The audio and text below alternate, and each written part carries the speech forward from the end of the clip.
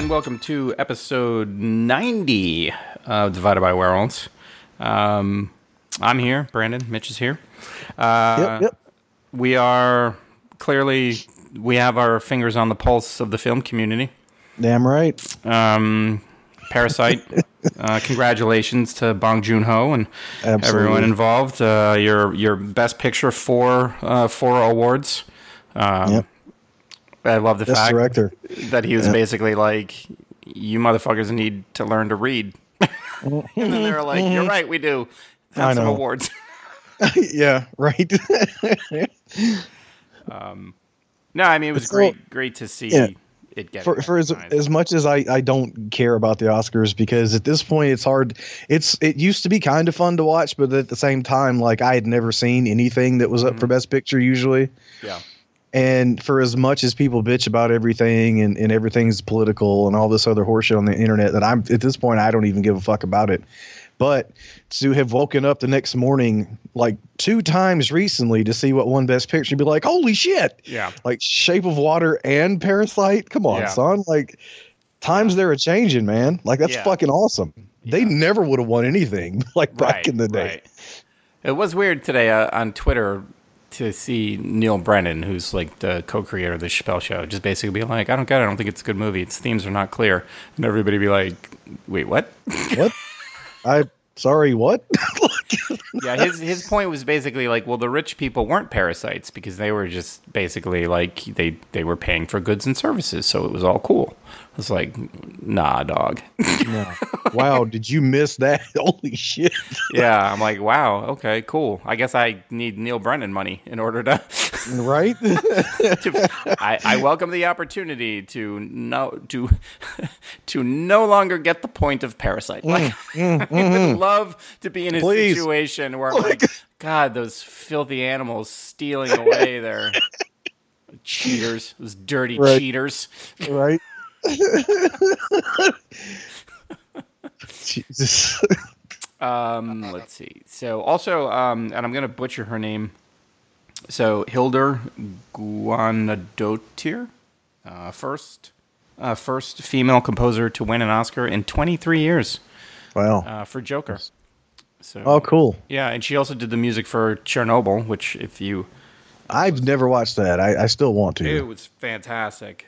Terrifying. Yeah. I mean, just right. That's what I read. Like having lived through it, because on this side of the pond, we were like, that seems bad. Right. But everything Russia was saying was like, nah, man, it's cool. I don't know, man, it seems bad. They're like, nah, it's totally cool. You know? and then climbing through it, or crawling through it in a ghillie suit in Modern Warfare and seeing the firsthand. Yeah. Yeah, you know? But it's a fantastic miniseries, amazing performances, and the music was very good as well. She also did the score for Arrival, which also fantastic movie. Wow, great movie. I didn't realize. I just saw that Joker won for that, but I didn't really look that deep into it. Yeah. So, that's awesome. Yep. So good times. Let's see. So we played a new game Friday night. So.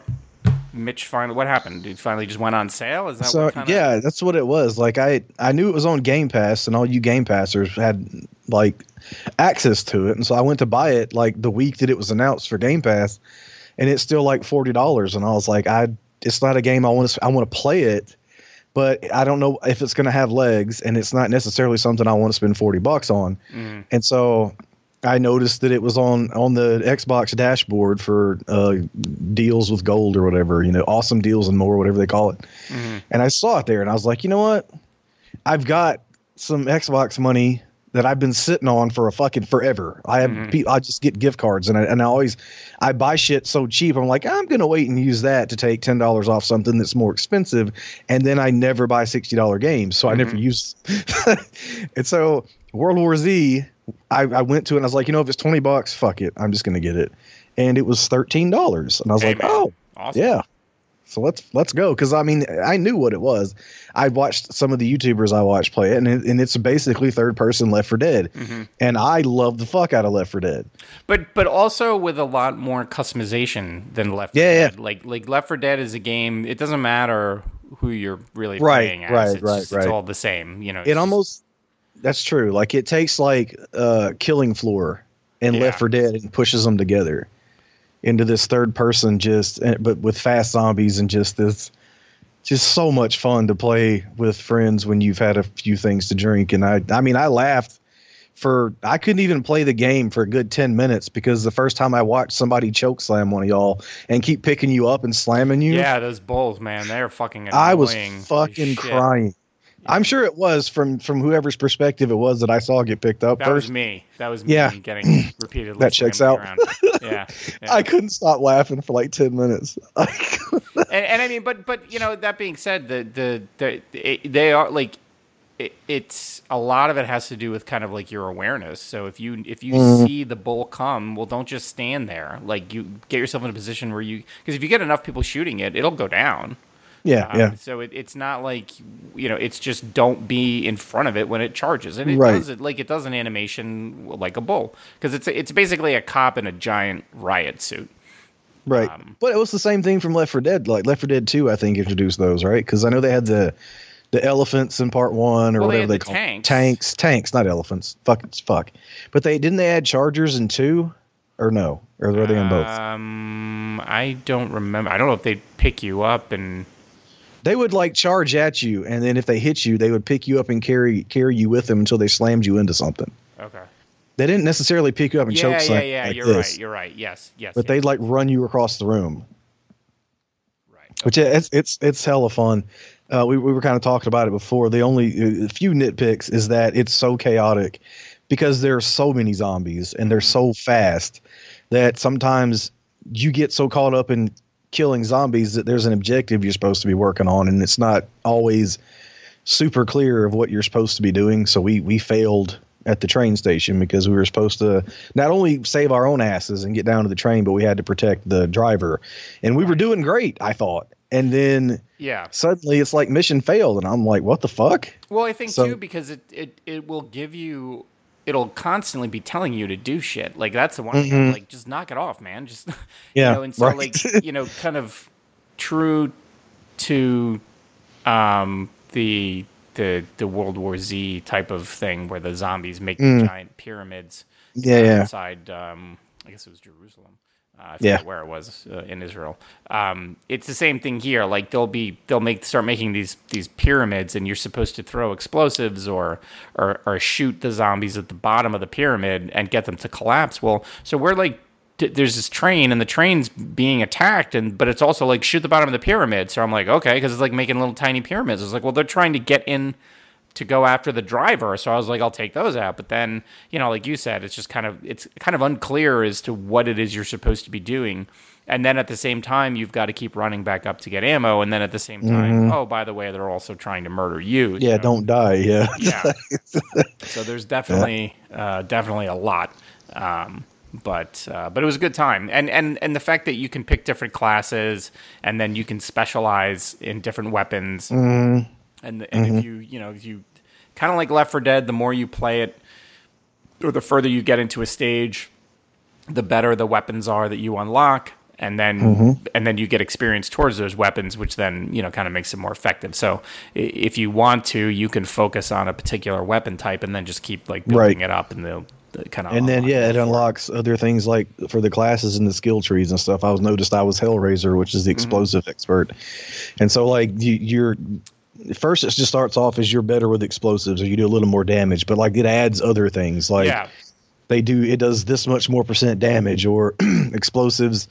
You get different types of explosives that will actually call zombies to them when you throw them down and stuff like that. So yeah, mine was I got it would like knock zombies like flat, I guess. Because did you do melee? I can't remember what yours was. I was just a kind of a submachine gun gun person with grenades. So I picked grenades as my whatchamacallit, little, because you can pick like different side specializations, I guess you would call it. Yeah.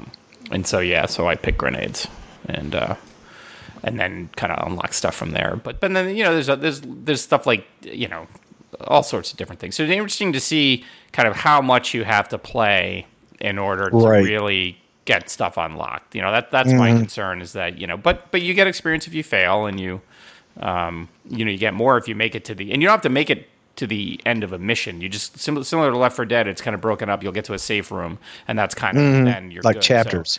So if you get to the end of a chapter, you'll get a significant amount of experience.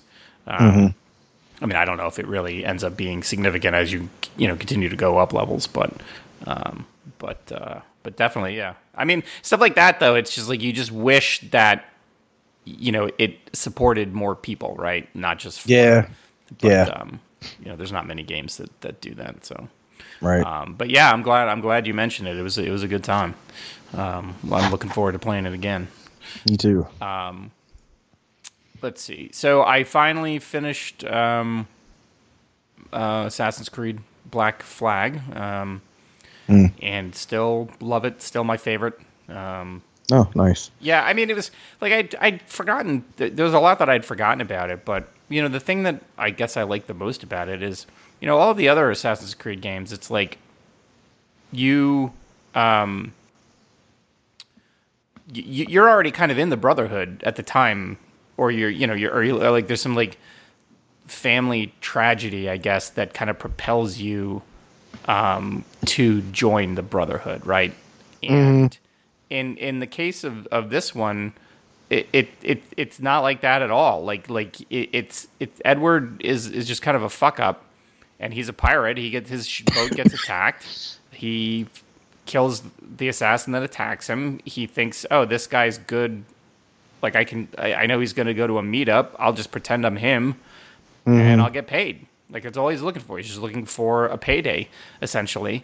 And then he sells out the assassins, realizes he had made a giant mistake, and spends the rest of the game trying to like help them, but also himself. So it really, and even at the end of the game, he kind of mentions, like, they ask him, like, well, are you going to come back to the assassins? He's like, well, yeah, eventually, but I gotta fix stuff back in England with the woman I left behind. So, it was just cool to see this. I mean, like a character that's not like from the beginning, like, yeah, he's already like on board, so there's no like real growth there. It's more just like, yeah, he fucking hates Templars, and he continues to hate Templars and whatever. Right. So it was really cool. And I mean, it was fun to play it again. I mean, there's some frustrating parts, no doubt. Some of the eavesdropping and whatnot is like super annoying, but still, I was glad. I'm glad I replayed it, and I'm not one to really replay games. Right. So for me to kind of feel that way about it, I think just it was definitely well worth it. So next up, so I'm playing Freedom Cry, which is the expansion that's set like 20 years later. It was one of the only platinums I got back in the day. It was free. It was like a PS Plus type of thing, and I was like, "Fuck it." Yeah, I remember it. I played enough of that game. I got it for, I think it was one of the earlier games with gold for the one. Oh, okay. And I downloaded it, and I was like, I haven't played one since 3, which I fucking hated, and I thought I was gonna love. And I was like, I don't like pirates or Assassin's Creed anymore, but I'll try this one. And I got as far as being shirtless on a beach and having to chase somebody across tree limbs. And I was like, yeah, I'm good. I don't want to do this anymore. So I didn't even get through the prologue, if that's what that was. Yeah, I mean, it's pretty much. Yeah. Like I literally played maybe 30 minutes, and I was like, this just isn't for me anymore. Like I love the first two, but I think that was enough Assassin's Creed for me. Although I've said many times, I've thoroughly enjoyed watching you play them when you start like the newer ones. I love the Egypt one, Origins or whatever, and I fucking loved the the 300 one that you played. Yeah, and that's the thing. Those games are so. I was thinking, I was like, would I replay them if they put them out on the Switch? And I was like, I don't know, man. Those are like I'll have to look to see how much time I spent Black Flag. I mean, it's probably like 40 hours. That's a huge difference than like 185. I was gonna say those games are like epics. They're like old Metallica songs where it's like. I don't know if I have it in me to do that again. But I also know me, and so probably will. And I did start Pokemon Shield. I don't understand. Jesus, it's happening. Oh game. God, I watched you like Sunday morning while I was stuck at the hospital at work, and I was like, I'm reading the dialogue, and they're speaking English, sort of. Sort of is the operative word there. Right. And I'm like, I can understand the words. I don't know what any fucking thing means that they're talking about. And I was like, man, this is what people are surprised I've never played any of. Well, I don't want to play any of this shit. This looks terrible to me. Like, it's so not my thing. Yeah. Like, it was cool to watch you take that one Pokemon that like pulled the sticks off his head and beat the shit out of everything. Like, that was funny. But like, as far as just the quests and the aesthetic, I was like, man, nothing about this is appealing to me. Well, I've always I've always loved, the Pokemon games, and I've played, enough of them, but right. It's for me, I'm just like, I'm kind of going, well, wait a minute, what is it I'm supposed to be doing, Mm-hmm. But your commentary is fantastic. Outside of that, it's certainly not something I want to play myself. Yeah. You got to make it, at the end of the day, it's just kind of, I mean, it's the same thing, right? They follow a very predictable formula because that's what people want. So the only way to make it interesting for myself is to make fun of it while I'm playing it. Yeah, exactly. Because it always ends up the same. Like, I mean, they never change. Because God forbid they do, then people fucking shit the bed about it. Yeah, man. It's like Nintendo can only do what Nintendo does, because man, do people fucking freak out if they do anything different. Yes, you are absolutely right. So we'll kind of see how far I go with that before I switch to something else. So, all right. So we have you started watching October Faction on Netflix. I haven't started watching it yet. And so you're a fan of comic. I've never heard of this comic at all. So what's the deal with October Faction? So it's a Steve Niles book, which is all I needed to know. Because I've read, like, I literally put Steve Niles on my pull list when I was working at the store for 15 years. And so, like, everything he's written since 30 Days of Night, I have read. Like, no matter what publisher, like, I go through previews because he'll bounce around from Dark Horse to IDW to some of the lesser known. And so I have to make sure I look at every book that looks like it could be a horror book to see if he wrote it. October Faction was from IDW, and it's about this family, and they're like monster hunters, but trying to get out of the business because they didn't want their kids to follow in their footsteps. And as one thing leads to another, of course, they have to get back into it because they're like old, and the guy's like a teacher now and stuff, and his wife is whatever she was, and so the show kind of acts as if while they're sort of trying to distance themselves and protect the kids from it, it very much is that they're still in it because you kind of can't ever really get out of it. And so when the comic started, they were way more reluctant to like take messages or like to hear from their past, and it was almost like they had to get sucked back in. But the best thing about it is just the characters. They're just, there's been a few series. It ran as an ongoing for a while, then it stopped, and it comes back occasionally now as like almost like a seasonal thing, right?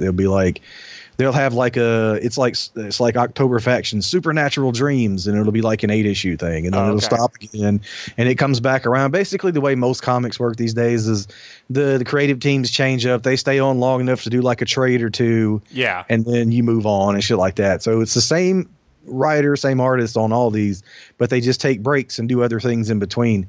But it's basically this sort of almost dysfunctional family. And so they kind of realize they're going to have to get back in because they get attacked. And at the same time, their kids are in high school, and they're starting to discover that they have powers that are manifesting and they don't understand. And so then these monsters are attacking their parents and they don't understand that either. And so it kind of becomes a thing where they have to get back into it. It's not the most original thing in the world you'll ever read, but there are just little things about it that make it so fucking cool. Like there's this kid robot, right, that comes in and he wants to murder them because they did something to his parents or something like that. And he ends up, yeah.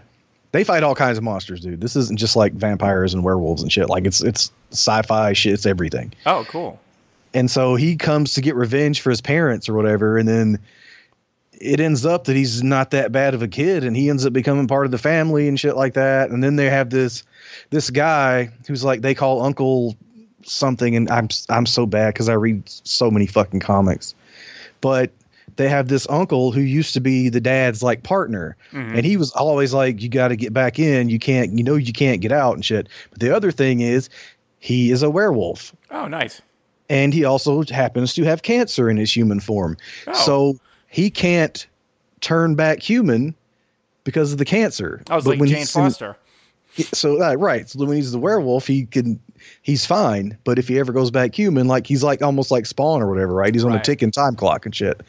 And so there's just so many little things like that are just so cool. And like there's not been a bad volume of it yet. Like they've been really good. Well, that sounds right up my alley. It sounds like almost like Supernatural in terms of the family pretty business much and whatnot. It very much is, yeah. And then the show, I've seen 3 episodes and they're all fantastic. Mm-hmm. The people they got to play the characters I don't even recognize most of them. They're all they're so good. Mm-hmm. Like the mom and dad are so cool. Like they're so good at playing the roles, and then the kids are awesome. So, and then like, you know, it's telling a really good story. The effects are cool. The monsters are cool. It's just a really good show. So far. I haven't seen all of it, but like everything I'm reading from people who binged it, like they loved it. Like it's like a hit. And I'm so happy for Steve Niles and Damian Worm because I mean, I was the only person at the store who got it. Like I was literally the one person at our store who read it. So I guess in Auburn, if you came to our comic book store, I'm the only one who was getting it. So yeah. So that's how cool. Popular the book was. But the show was apparently a huge hit. And like, I know 30 Days of Night was a big hit for Steve Niles, but like he's done lots of other things since then. And none of them have been a success on that level. So it's super cool to see this be a thing that's taken off for him. Right. Well, that's awesome. I'll have to give it a try. Like I said, I have so many things to watch on Netflix. Mm-hmm. And that's not even counting like and all the other services. Right, exactly. Right. Yeah. But it's in my list. I had the new season of Better Call Saul starts up soon, so I had to get caught up because I don't remember. That's the problem. I'd be able to get more watched if I could actually remember things that I watched. That's same thing with me reading comics, man. Like I'm so bad. You know, when the new season of The Magicians started back up, I had to rewatch the previous season because I'm like, all right, well, I don't really remember what happened. That really is, honestly, like we talked about before, there's so many things that I'll start, like any day now I'll finish season 2 of Daredevil, but yeah, it's like the thing I love about Netflix when it's a show that I finished, but I may not remember, I love to catch up at the start of the next season because I'm like, right. That helps me so much with Orange is the New Black because like that's the one thing I actually do finish consistently. I've never seen that one. I'll have to give that a try now, especially now that it's over. Yeah, it's done. Yeah. Okay, so movies. What do you want to do first? Let's do Birds of Prey first. Sure. So Birds of Prey or the Fantabulous, whatever, Emancipation of One Harley Quinn. Came out this weekend. Unfortunately, box office returns not what they were hoping for. Although there seems to be a lot of men who make videos on the internet pretty happy about it. Why, I don't know. It doesn't make a lot of sense to me. But what do I know? Again, so sick of the internet. Yeah, I don't get it. And I don't look, here's just how it works. If you have a big beard and chunky glasses and you wear like a newsy cap and you do a video and behind you is like all sorts of comics, so you can show that you really know comics. Right. And then you just yell about shit. I don't want anything to do with you or your movies or your views on movies or nothing. No. I don't care. Yeah. I couldn't be less interested in your opinion on anything I watch. Yeah, right, exactly. Like, yeah, that's how that's going to work for me. But I will say I'm somewhat surprised that that it didn't do as well, but I'm also I am too, honestly. Like, my wife was like, I don't remember seeing any ads or anything for it, and I don't know. It's like Suicide Squad did really well, regardless of how you felt about it as a movie. It did really well. It made like $300 some odd million, right? Domestically, it made like about 800, I think, worldwide.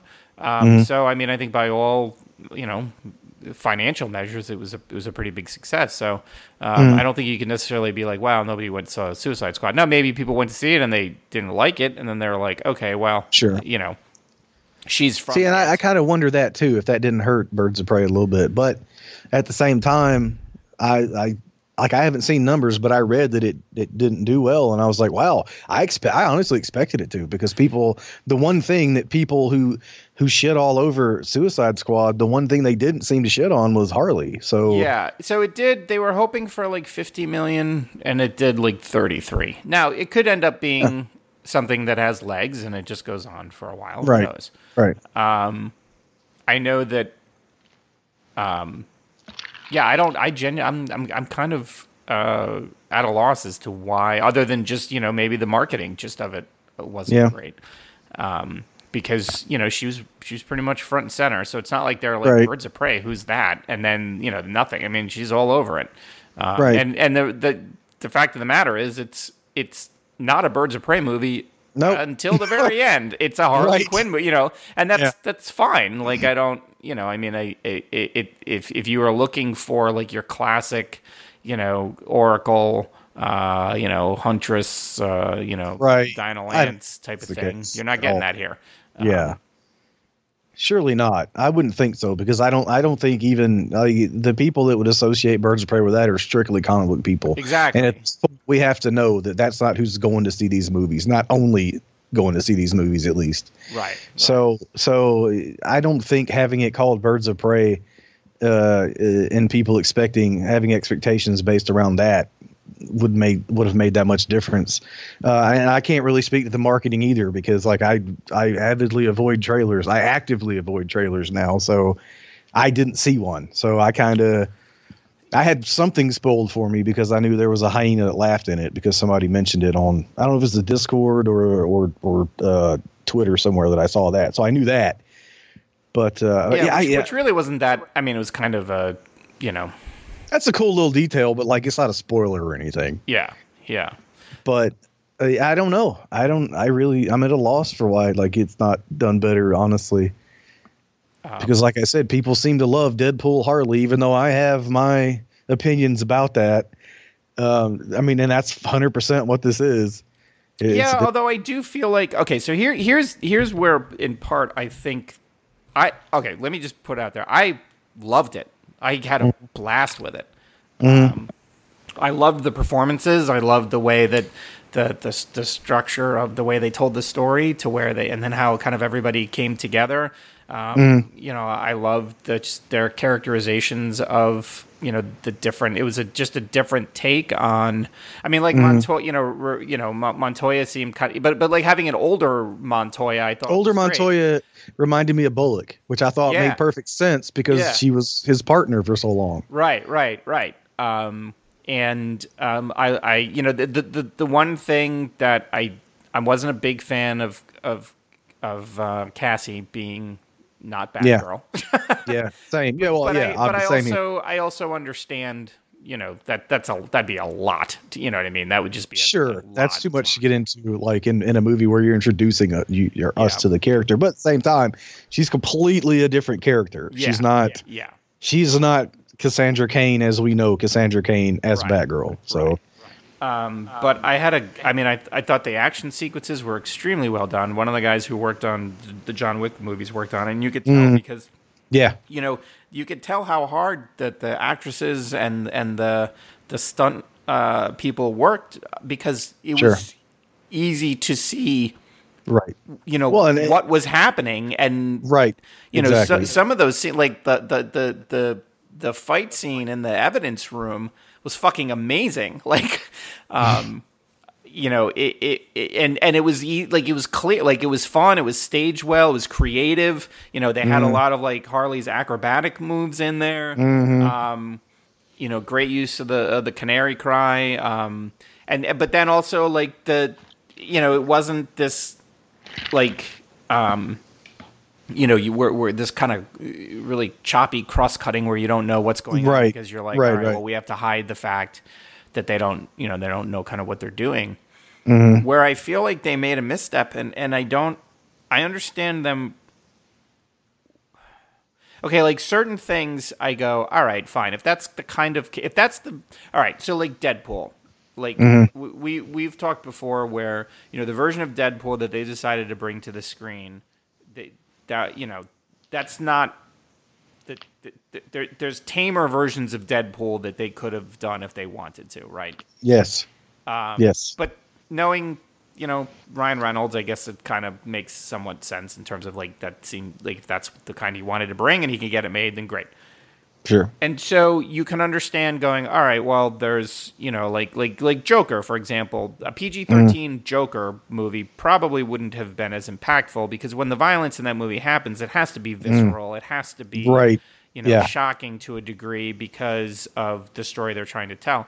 I feel like in this movie, it didn't have to be an R, and I almost felt like the type of R that it was like pointless. They were trying to kind of walk a line where if your kid was like 13, 14, it's not like Deadpool where he's grown his dick back and hanging, you know what I mean? Like, you know, there's all this like kind of scatological stuff. I mean, it's not to say, I mean, and some people would be like, I don't have a problem with violence. I have a problem if it's stuff about sex or if it's gross out stuff, right? Everybody's different. You know, this movie, I feel like they wanted to have that R to give themselves more freedom in terms of how they portray the violence, but it was also a pretty soft R. Yeah, it was, to where they could conceivably maybe get younger people, but there's a lot of parents who are going to be like, no, it's an R, you're just not going, right? Like, and I go 100%. You know, this is a movie where I feel like they really easily could have made it PG-13 and then opened up their audience more. Yep, and I agree 1,000,000%. You know, and then it's a, you know, it's a, and potentially that would have maybe brought in more folks. And then if they wanted to, like, if it did well, then you do like the Wolverine, where you throw, you know, you have a rated R version or an unrated version on the Blu-ray or digital or whatever. Yeah, because honestly, you cut some of the language back, and it really is PG-13. Absolutely. You know, and that's all it is. And so that was my thing with Deadpool, right? I think Deadpool, though, like Deadpool, you would have to cut a lot out of that movie. No, I'm not saying what we got. I'm saying you could have made just an entertaining of a Deadpool movie if people weren't eating mashed potatoes out of people's asses and fuck wasn't every other word. Yeah. You know, just the violence and just let him do his Deadpool thing. But now Deadpool, I kind of more understand, because I feel like there's a version of the comics Deadpool that warrants that rating, whereas I don't know if I haven't read like the this was very much the Amanda Conner, Jimmy Palmiotti. Yeah, and I haven't Harley read book. any of those 100%. That was the inspiration for this. Only, just in the same way that I said with Deadpool, that Deadpool very much was, I think the inspiration was Joe Casey's Cable and Deadpool. When Deadpool, they decided Deadpool should be funny, but the thing is, he didn't run around saying fuck all the time. Yeah, he was just insane, and it was funny. Right. And so that's the same thing here. That Harley Quinn book is very much, very reminiscent of that Joe Casey Deadpool, that original like funny Deadpool, and like I'm fine with that. I'm fine with that if that's the if that's the direction that Harley Quinn goes as a character after she's done with the Joker, done being hurt by the Joker, tired of his shit, that's fine. That's just not the Harley I prefer. Yeah. Now, saying that, I get it every fucking month and I read it. Yeah. And it's like some of it's entertaining, some of it misses the mark for me. Like I loved it back when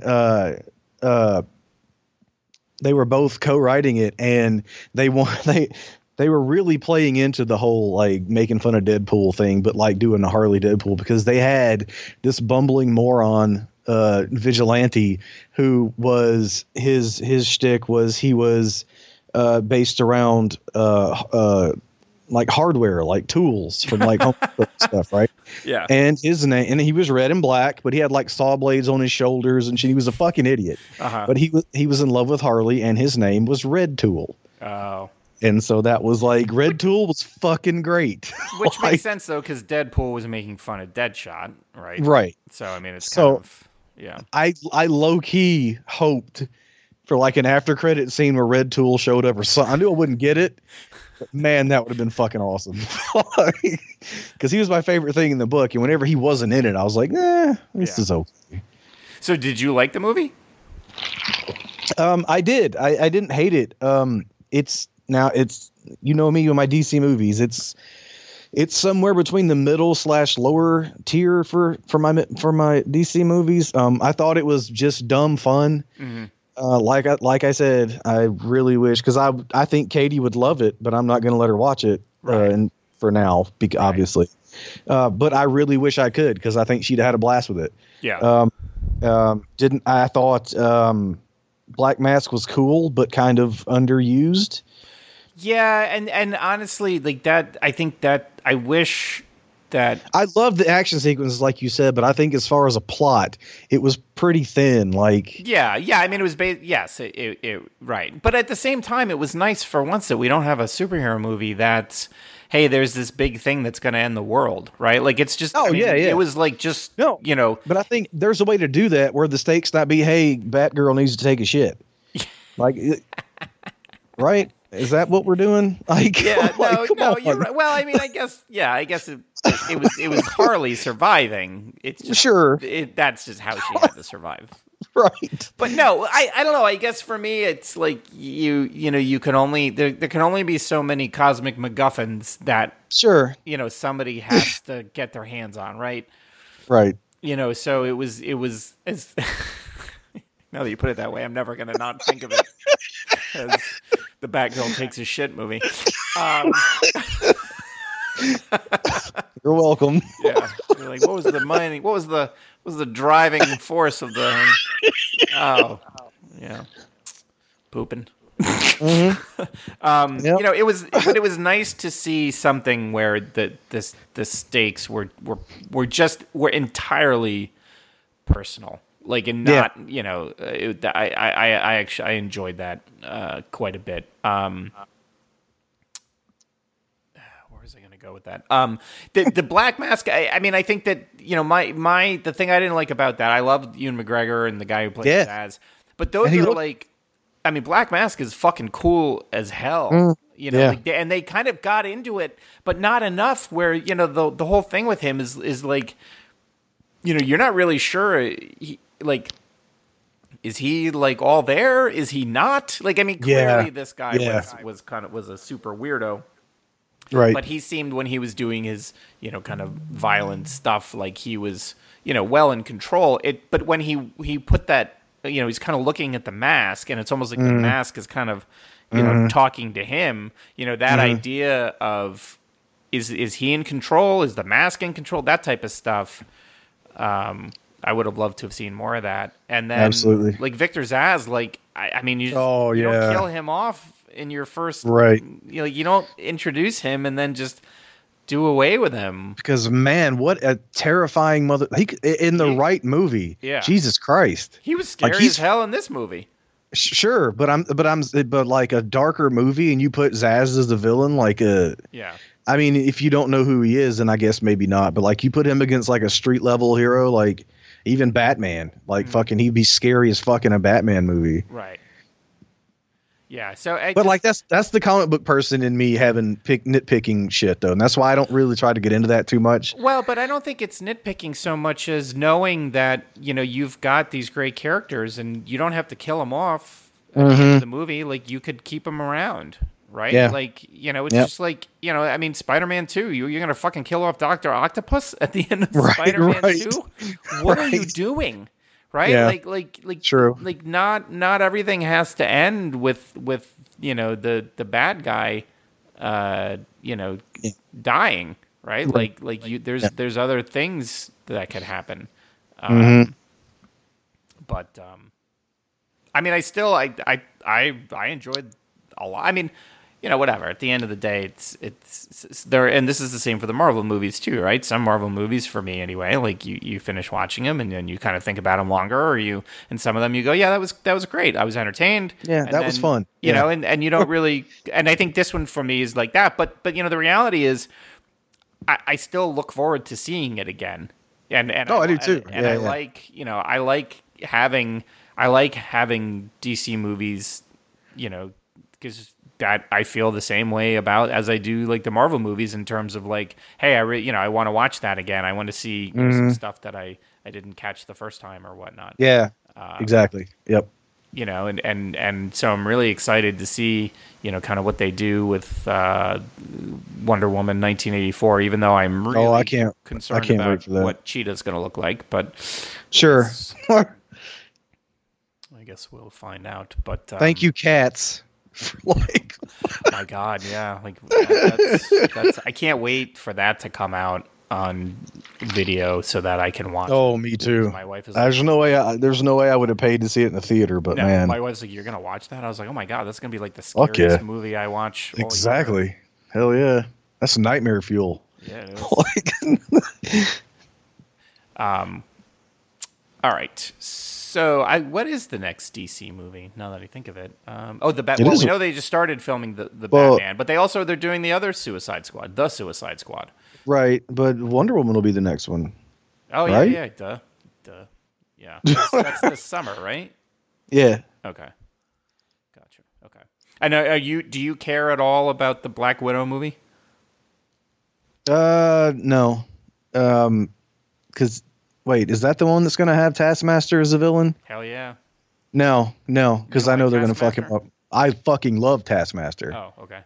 I love the shit out of Taskmaster, and I know they're going to fuck him up. So no, I'm not. I'm going to watch it because I watch all of them. But man, I am so ready to hate that fucking movie. You don't think they're going to be able to do a good job with him?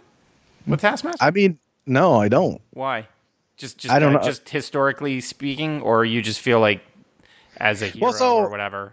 Or here's as a villain, thing, it's right? kind of a hard. It's the same thing with Black Mask, right? Yeah, like it's like okay, like I get wanting to give her a street level kind of more human type villain because that's kind of she's not necessarily a superpowered being, but and when it's one that I really like, they almost always get it wrong. Like I don't even like him that much in the Spider-Man game. I thought he looked like shit, and that's the other thing, right? He's not going to look like I want him to.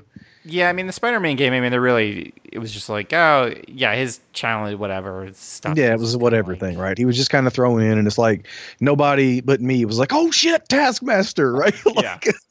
So it's gonna be the same thing with this. They're gonna be like, who the fuck is this idiot? And his suit's stupid because he looks like shit and whatever. And I'm like, fuck you, he's awesome. Yeah. So it's just one of those things for me. I mean, some of the stuff I've seen where they show like him doing the same moves. Mm-hmm. I like copying or stuff. That's cool. Yeah. I'm like, I think it could be done well. I hope so, but I don't have high hopes for it. I honestly, I'm excited for him. I'm more excited to see big. Oh, that's absolutely why I'm going to watch it. Harbor, like just be what the hell is the Crimson? No, Red. Shit, what's his name? I don't know what you're talking about. He plays the Russian hero. The Russian superhero. What, in this movie? Yeah. Wait, I don't know.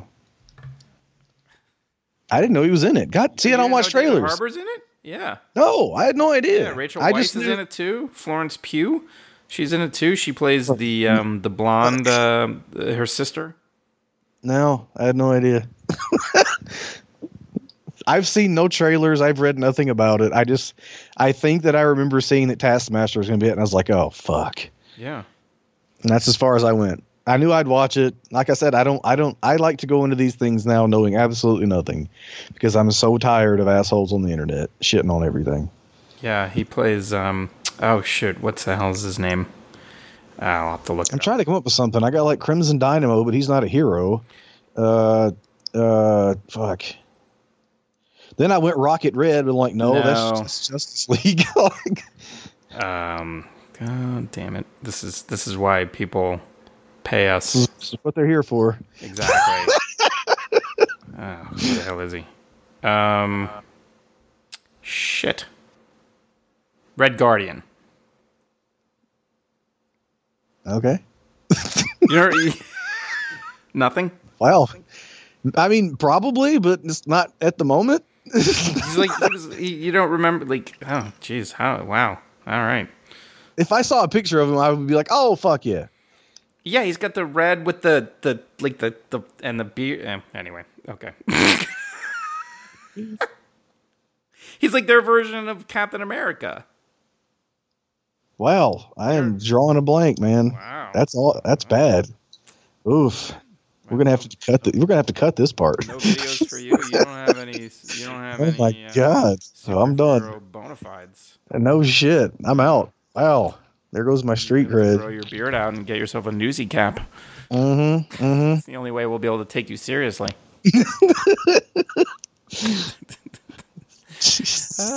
All right. So last but certainly not least. We were gonna do one other one. Oh yes, Mitch's movie of the year. Okay.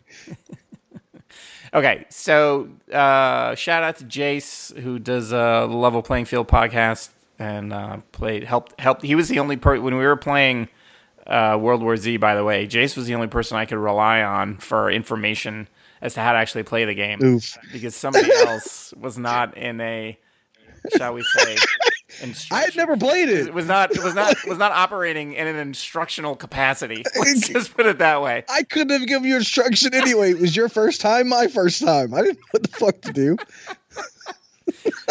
So Jace had said, hey, there's this movie called Jexy. Rose Byrne plays a phone. You guys should watch it and then review it. So here we are. We are reviewing Jexy. I thought it was perfectly fun, incredibly mindless, had some good, stupid jokes. Not a bad way to waste 90 minutes. At the same time, when I was done with it, I was like, yeah, all right, it's good. Like, wife and I watched it Saturday night. We laughed, and then it was done. And I was like, yeah, cool. Yeah. And that was pretty much the end of it. Yeah. That's it. I like Workaholics guy who I always call some other name from some shitty band singer. I don't fucking know. Yeah. Mitch thought Adam Levine from Maroon 5 was in this movie. It's Adam Levine.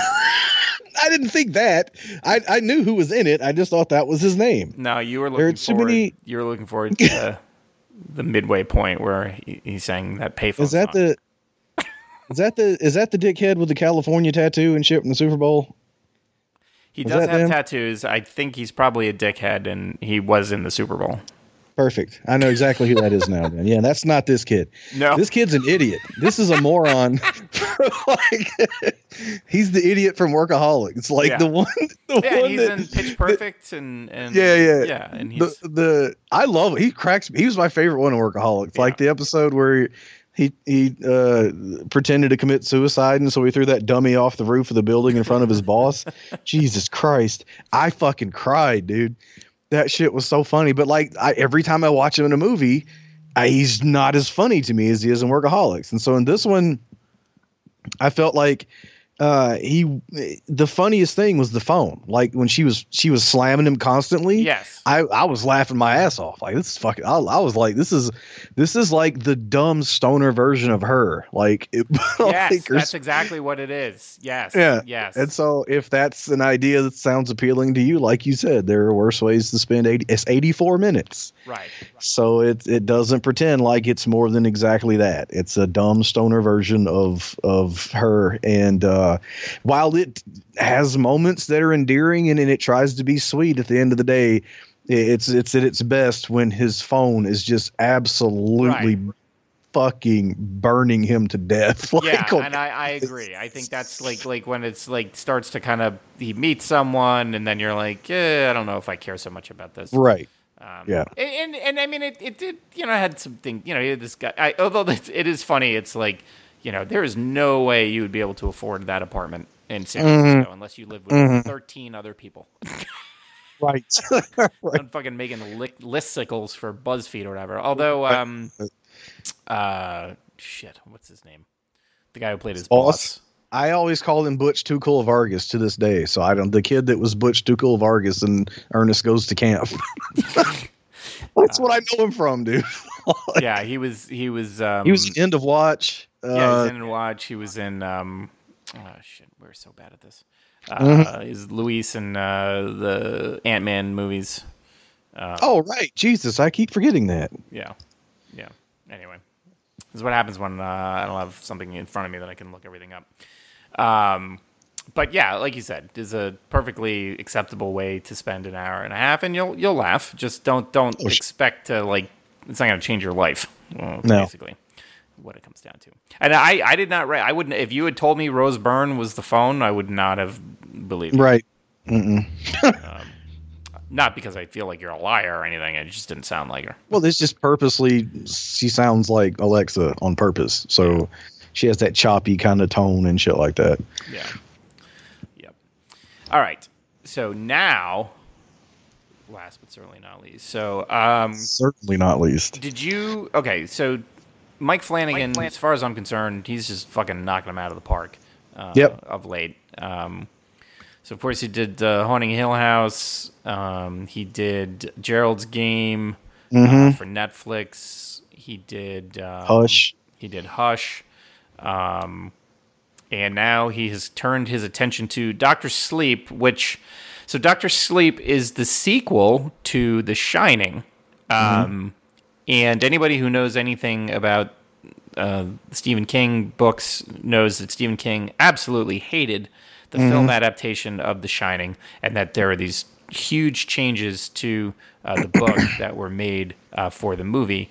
And now here comes Dr. Sleep, which has the unenviable task of rectifying one of the most classic horror movies of all time with a book written as a sequel that does not acknowledge it in the least, to the point where those huge changes that were made in the movie for The Shining carry through, in Dr. Sleep, because they didn't happen in the book. Like, for example, the hotel burns down at the end of the book. Dick Halloran there, he doesn't die. He lives for quite a while. I'm trying to think what else. Like, there's but those were the two big changes. Was the fact that the Overlook, blows up, and that's, I think, and at the end of the Shining, his dad actually takes control for a little bit. And so that was a huge thing too. Whereas at the end of the movie, obviously he dies in the hedge maze chasing Danny. So I read the book. I enjoyed Dr. Sleep, but when I heard they were making a movie, I just was like, man, I don't know how the fuck they're going to do that, because they now have to revisit this classic setting with this classic imagery, this classic cast, and fold it into this continuation, and I don't know how they're going to do it, while at the same time kind of having a new set of villains that don't tie into The Shining in the way that the Overlook did. As much as Jack Torrance was kind of the I guess the villain in The Shining. It was the hotel, right? That was the villain. It just happened to be got its hooks into his dad. So how do you shift from, hey, the villain of this book is a hotel, to a bunch of fucking roving psychic vampires. Right, yeah. And then on top of it, make a director's cut that's 3 hours long. Yeah. It's a pretty tall order. But goddamn, if he didn't fucking knock it out of the park. 100%. Oh my God, man. I like 3 hours and it was over and I was like, that's it? Yeah. Yeah. I was like, no, like me, the person who starts series and never finishes them was like, this could have been a 10-part series and I would have eaten that shit up. Like, oh my God, dude. When I tell you that I haven't been so excited for a finale in a movie, and I couldn't tell you how long, when, what was her name? The main Rose the Hat.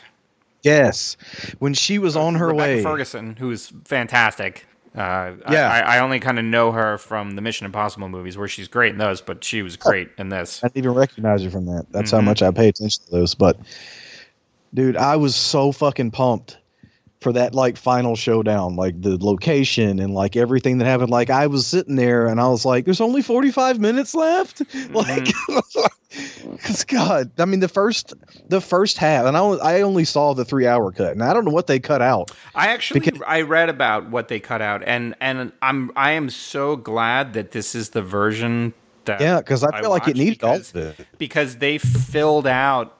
It's a long book, but they filled out a lot more stuff, because the main thing about Dr. Sleep is not, I mean, the stuff that happens with the psychic vampires is one kind of thing, but the other part is like, Dan Torrance, his kind of learning how to work past the trauma that he experienced as a child.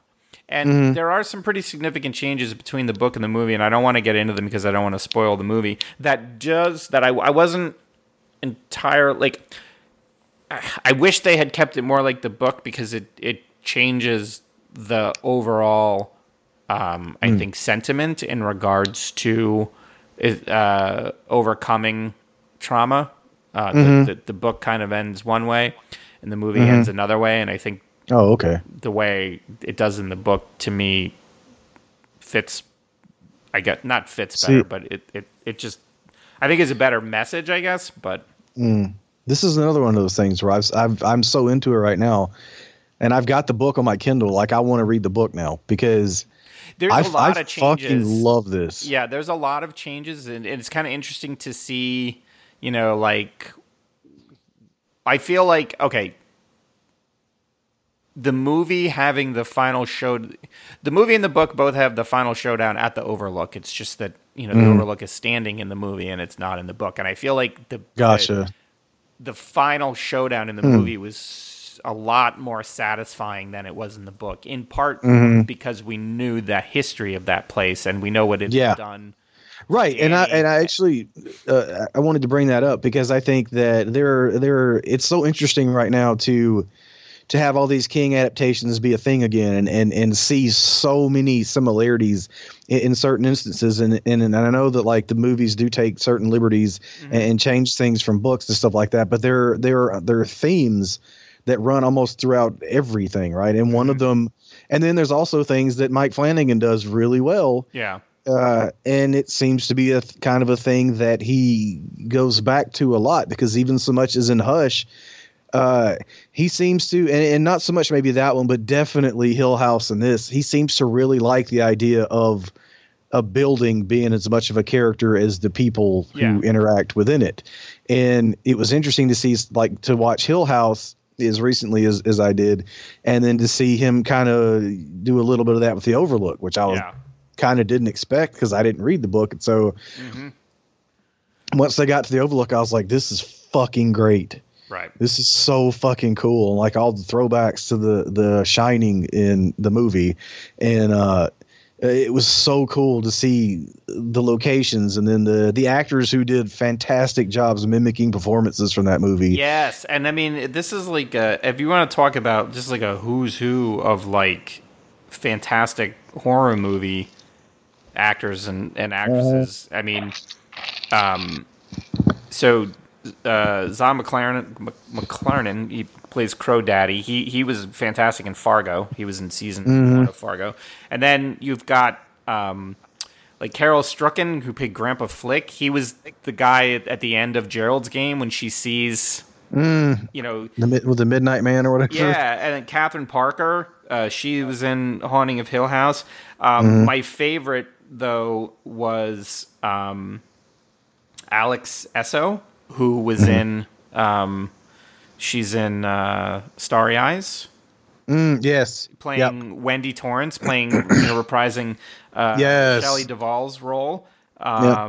Jocelyn Donahue, who plays Abra's mother from fucking House of the Devil. Ooh, I didn't catch that. Yeah, that's fucking awesome. Yeah, I'm like, the whole time I'm watching, Good I'm Lord. just like, who are these people? Who, who's that? Right.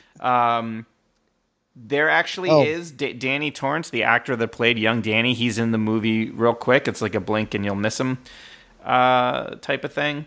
And then there's a bunch of people from Carl Lumbly plays Dick Halloran. Have you ever watched Mantis as a like? I fucking love that show. But there's like just a ton of great actors and actresses in this movie, and it's a pretty big cast. Even though they kind of narrowed the focus more. So like Billy Curtis, Henry Thomas was fucking great. Yep. So Billy Freeman in the movie, he kind of is two characters from the book. Just like the doctor, Bruce Greenwood, who was also in Gerald's Game. He had a much bigger role in the book. But Henry Thomas was the bartender. He was fucking God, so fucking creepy in Gerald's Game. Yes. Jesus Christ. And then he shows up as who he is in this, and I was just like, fuck. Yeah. And they even have a throwback to the handcuff scene in Gerald. I was gonna say that's kind of the other thing that I think Flanagan enjoys is a good old like degloving scene, because the two most memorable ones in my entire life are both his movies now. Yeah. So. Yeah, but I mean, it was, and like you said, it I feel like the 3-hour version, it just gives it a chance to kind of breathe and explore like more of kind of what Dan had been going through as an adult after all of this, and then gets more into, kind of when he was a kid and I just, when I saw that it was 3 hours, I just was like, well, okay. Oh, it flies by though, man. It really does. Yeah. It did for me anyway. Like I said, it was over, and I was kind of sad that it was over because there were so many things I was so interested in, and like even the vampires, right? And I was like, oh, that was fast. Yeah, and that's why I almost wish. I mean, I don't think they could have gotten all these people to sign on, but I agree with you. Like, it's like you almost wanted it to be like a mini series, like a 5-hour or a 6-hour, because I absolutely did. In the book, they just don't have enough time to kind of get into the true knot and kind of the vampires and the, in terms of Stephen King, like monsters, they're fairly tame by Stephen King standards, right? But they do some pretty nasty stuff in this movie, and there's one kind of scene in particular that it's almost like it was after the violence, and what happened after the violence was worse than the scene of the violence, simply because the way they one of the kind of the things that they always say, like in the vampire movies, is like, oh, people are like cattle to them, and they treat them like cattle. Right. And so they kind of show that, they eat them, and it's like, yeah, whatever. But this movie, there's a scene, like I said, it's after the violence, and just the just complete and total disregard they have. Yes. For what essentially just moments ago had been a child. Right. To me, was one of the most disturbing things I've seen in a horror movie in a while, because it wasn't the violence already happened. You kind of expect that, but then what happened after, I was just like, oh my God, like it was so unsettling just to see. And man, kudos to the actors for their reactions to that, because I kind of was feeling the same. Yeah, I was just like, "Fuck." Yeah, and in fact, the kid who the baseball boy, he was in Good Boys. Good Boys. Yeah. Yep. Yeah. That's a sex scene. It's for sexing.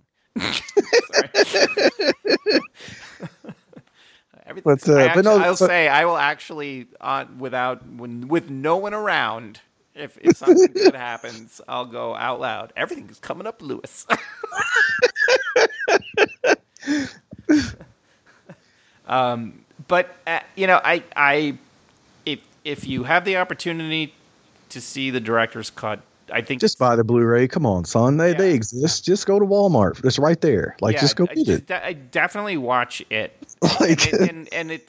And not because I'm sure, knowing what I know, knowing what I know they added, I know that the shorter version would still be a good movie.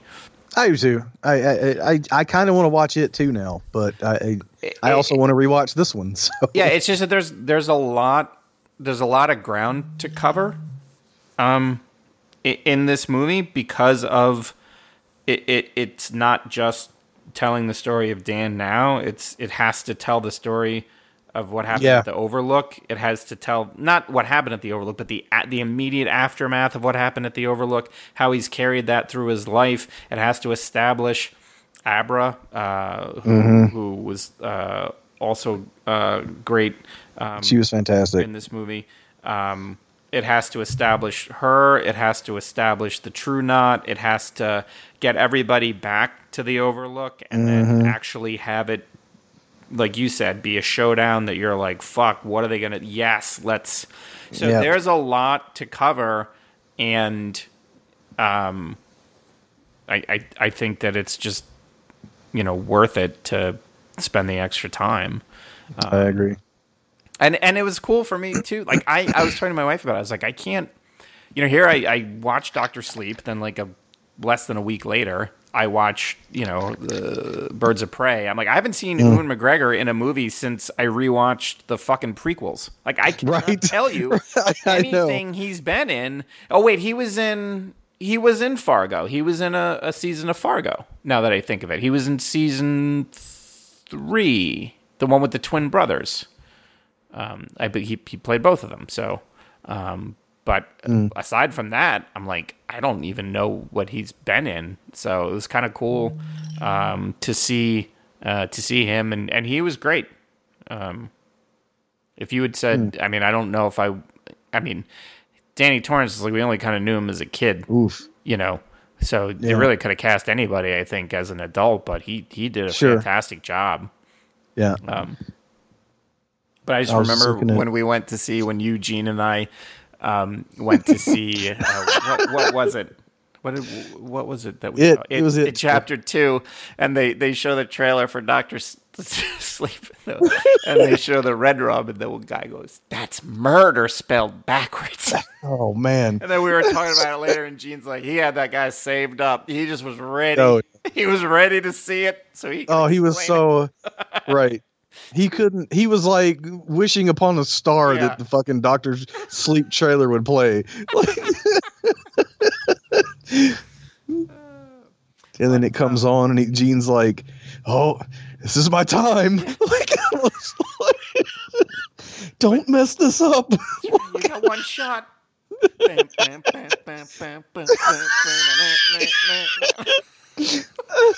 I'm just sweaty.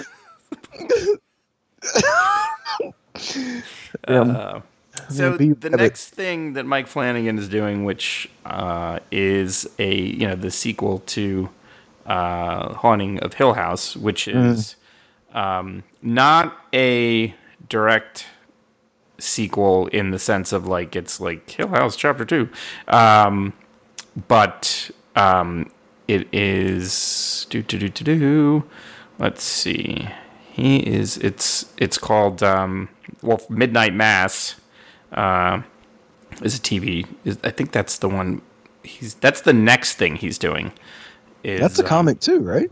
I don't know. There's some really. It is. There was one called that. It may not be based on that comic, but there was a Midnight Mass comic because I read it. But but then he's also doing, I forget what the next, and that's got a lot of the same people too. So Henry Thomas and let's see, Robert Long is in it. Alex Esso is in it. So I mean, he uses a lot of the same folks from project to project, but I forget what I love when they do that though. The Hill House sequel is called, let's see, Haunting of Bly Manor. It's based on The Turn of the Screw by Henry James. So, and that's going to have a bunch of people from Hill House in it too. So, so a lot of exciting stuff coming. I know at some point I think they're going to do a Stand TV show as well, which ought to be interesting. So, you know, it's a good time to be. And if you the other thing, and to what I was saying earlier real quick, and I don't know if you picked up on any of it, but I was saying how there are so many King adaptations happening, and like I said, they take liberties with the books, but there seem to be these ideas that kind of Stephen King kind of goes with a lot. Oh, absolutely. And there's like, so there's like, okay, there's like the idea that the creatures, the monsters feed off of fear and things like that. And then once it gets flipped around on them, like it happened in this and it happened in, you know, obviously where, you know, it feeds off of fear, but once like you're not afraid of it anymore. And when you turn the fear around on it, it becomes almost, you know, like inept or like impotent. And I thought that was a cool little parallel to kind of it. But then I just paying attention to things like, and this is like not a deep cut, I don't think, but I don't know. I think a lot of people hated this movie, but Dreamcatcher, even. Oh God, I haven't seen that. That's a great book. I don't even know if I watched that movie. But remember, and maybe it wasn't in the book, I don't know, but I remember in the end, when the things or the creatures got into the people's heads, it was like they were in a library. Yeah. And then it happened in this. And I was like, fuck, that's like Dreamcatcher. And I was like, fuck, that's like it. There were so many things that I was like, wow. Like, and I haven't read a ton. I read a lot of old Stephen King, like back in high school, because my dad was a member of that book club they used to advertise on TV all the time. Yep. So we'd get them. Like, I have all of his hardbacks up on the bookshelf in my room, but it was like Cujo, it's like Carrie, it's like Christine, like it's those. And I didn't read a lot of the newer ones. I just I'll watch the movies when they come out, so I didn't know that much about it. But it's interesting to me to see these themes show up in all these adaptations of it. Yeah, and that's the thing. Like, especially like once he started really going all in on the Dark Tower stuff, and you could see. I mean, there's some books that tie in directly, and then there's others where I've there's heard just that. little little things here and there. Whereas if you've kind of read those, you can see that's those awesome. Makes me want to read like everything. yeah. It's super cool. And if you, I wasn't it like The Outsider was not one of my favorite books of his. I mean, it was a pretty fast read, and it was good. I wouldn't say it was my favorite, but that was Cell for me. That was the last one I read was Cell, and I was like, that was okay. Yeah. But The Outsider, the adaptation that's currently on Netflix, or not Netflix, HBO, is really good. Yeah, I want to watch that. It is really good. The pacing is definitely different. There's like a pretty big moment that happens it's like almost like halfway through the book that happens like in episode 2. But great cast. Jason Bateman was in it, and he also directed the first 2 episodes. Nice. But I think that's why I wanted to watch it, actually, now that I think about it. Yeah, I mean, he's like I said, he's in it briefly, but you know, obviously Ben Mendelsohn is the reason to watch it. You know, he's fantastic, and it's. Did you watch In the Night of that HBO show? No. Okay, it's kind of similar in pacing to that, where it's almost like almost a True Detective type of pacing as well. But you know, it's got a serious supernatural kind of bend to it, and right now, you know, if you were watching it, you'd be like, had some kind of ideas as to what exactly is the deal is with it, Mm-hmm. But it's kind of cool having read the book to kind of see how they're starting to maneuver things and kind of pull the different pieces together. So it's definitely worth watching, and it's beautifully shot. It's what I mean, it's just this movie was fucking gorgeous too. I meant to comment on that. Yeah. Oh my god. Yeah. There's some really cool moments. So well, shit. Now I need to watch it again. God damn it, too much stuff. But that's great. Like, I mean, God, there was a time. It's funny. It's like Stephen King adaptations and comic book adaptations. There was a time where it didn't seem to matter how much money they were giving people. They just couldn't make good ones. Mm-hmm. Right. Exactly. And they're not. It's not a hard code to crack, right? Like you wouldn't think. Yeah. I don't know if it just but so it's pretty cool. Pretty cool time to be a fan of that stuff. I'm right. All right, so next show we're going to cover Jojo Rabbit, and God, I'm sure there'll be 9 million other things that'll come up. Oh yeah, there always are between now and then. I mean, I have a bunch of movies that I watched that I think you probably did too that we didn't even get. Yeah, to. I don't know if you're a fan of the Soska sisters, but I am, and I got their Rabid remake. Finally came out here in the States, and I got it in the mail the other day. I haven't watched it yet because I want to watch Cronenberg's again first. Which one is it? Rabid. They remade Rabid. Cronenberg's Rabid. Oh, God, I don't know if I've seen that one. Oh, you got to watch the old one. Is it on Shudder? Honestly, it probably is. I can't confirm that 100%, but I think it was Scream Factory put it out on a collector's edition Blu-ray like last year. Mm-hmm. And then and it was about the time that they announced the Soskas were doing a remake, and I got really pumped. And of course, it didn't play anywhere near here, and then it came out in the UK first, UK and Canada first because that's where they are. But it came out here like 2 weeks ago or so, and I have it. I just haven't because I want to rewatch the old one too, which I also have. But you know how I am. Mm-hmm. But I want to watch them both like back to back. Got it. Yeah, so I think it is on Shudder. Nice. Sweet. Get yourself a Shudder subscription, folks. Please, yeah. We haven't talked about that in like one show. So yeah, get you. There it is there. There it is. Shudder subscription. Cool. Very good. All right. Well, so you've got your marching orders for the week. Definitely watch Jojo Rabbit. Yeah. I didn't realize it got nominated for Best Picture until I saw the list last night and I saw who won. And I was like, fuck, I'd have been okay. Best original screen or best original screenplay, right? Right. Or best screenplay adaptation or something like that. Yeah, I think that's what it is. Best adapted screenplay, yeah. Yep. Yeah. Yep. And then he used his time afterwards to complain about Apple keyboards, which is fucking hilarious. But So you've got a lot of cool stuff that you can go out and watch. So please do so.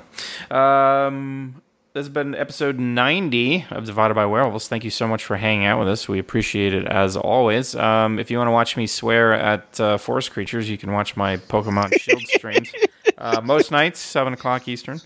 And then you can see me give Pokemon dumb nicknames while I hurl profanities at them. It's a good time. Yeah. But otherwise, we will see you right back here in the next 2 weeks. So for myself and Mitch, thank you so much for hanging out. We appreciate it as always. And we will talk to you in another 2 weeks. So thank you again. Good night and have a good evening.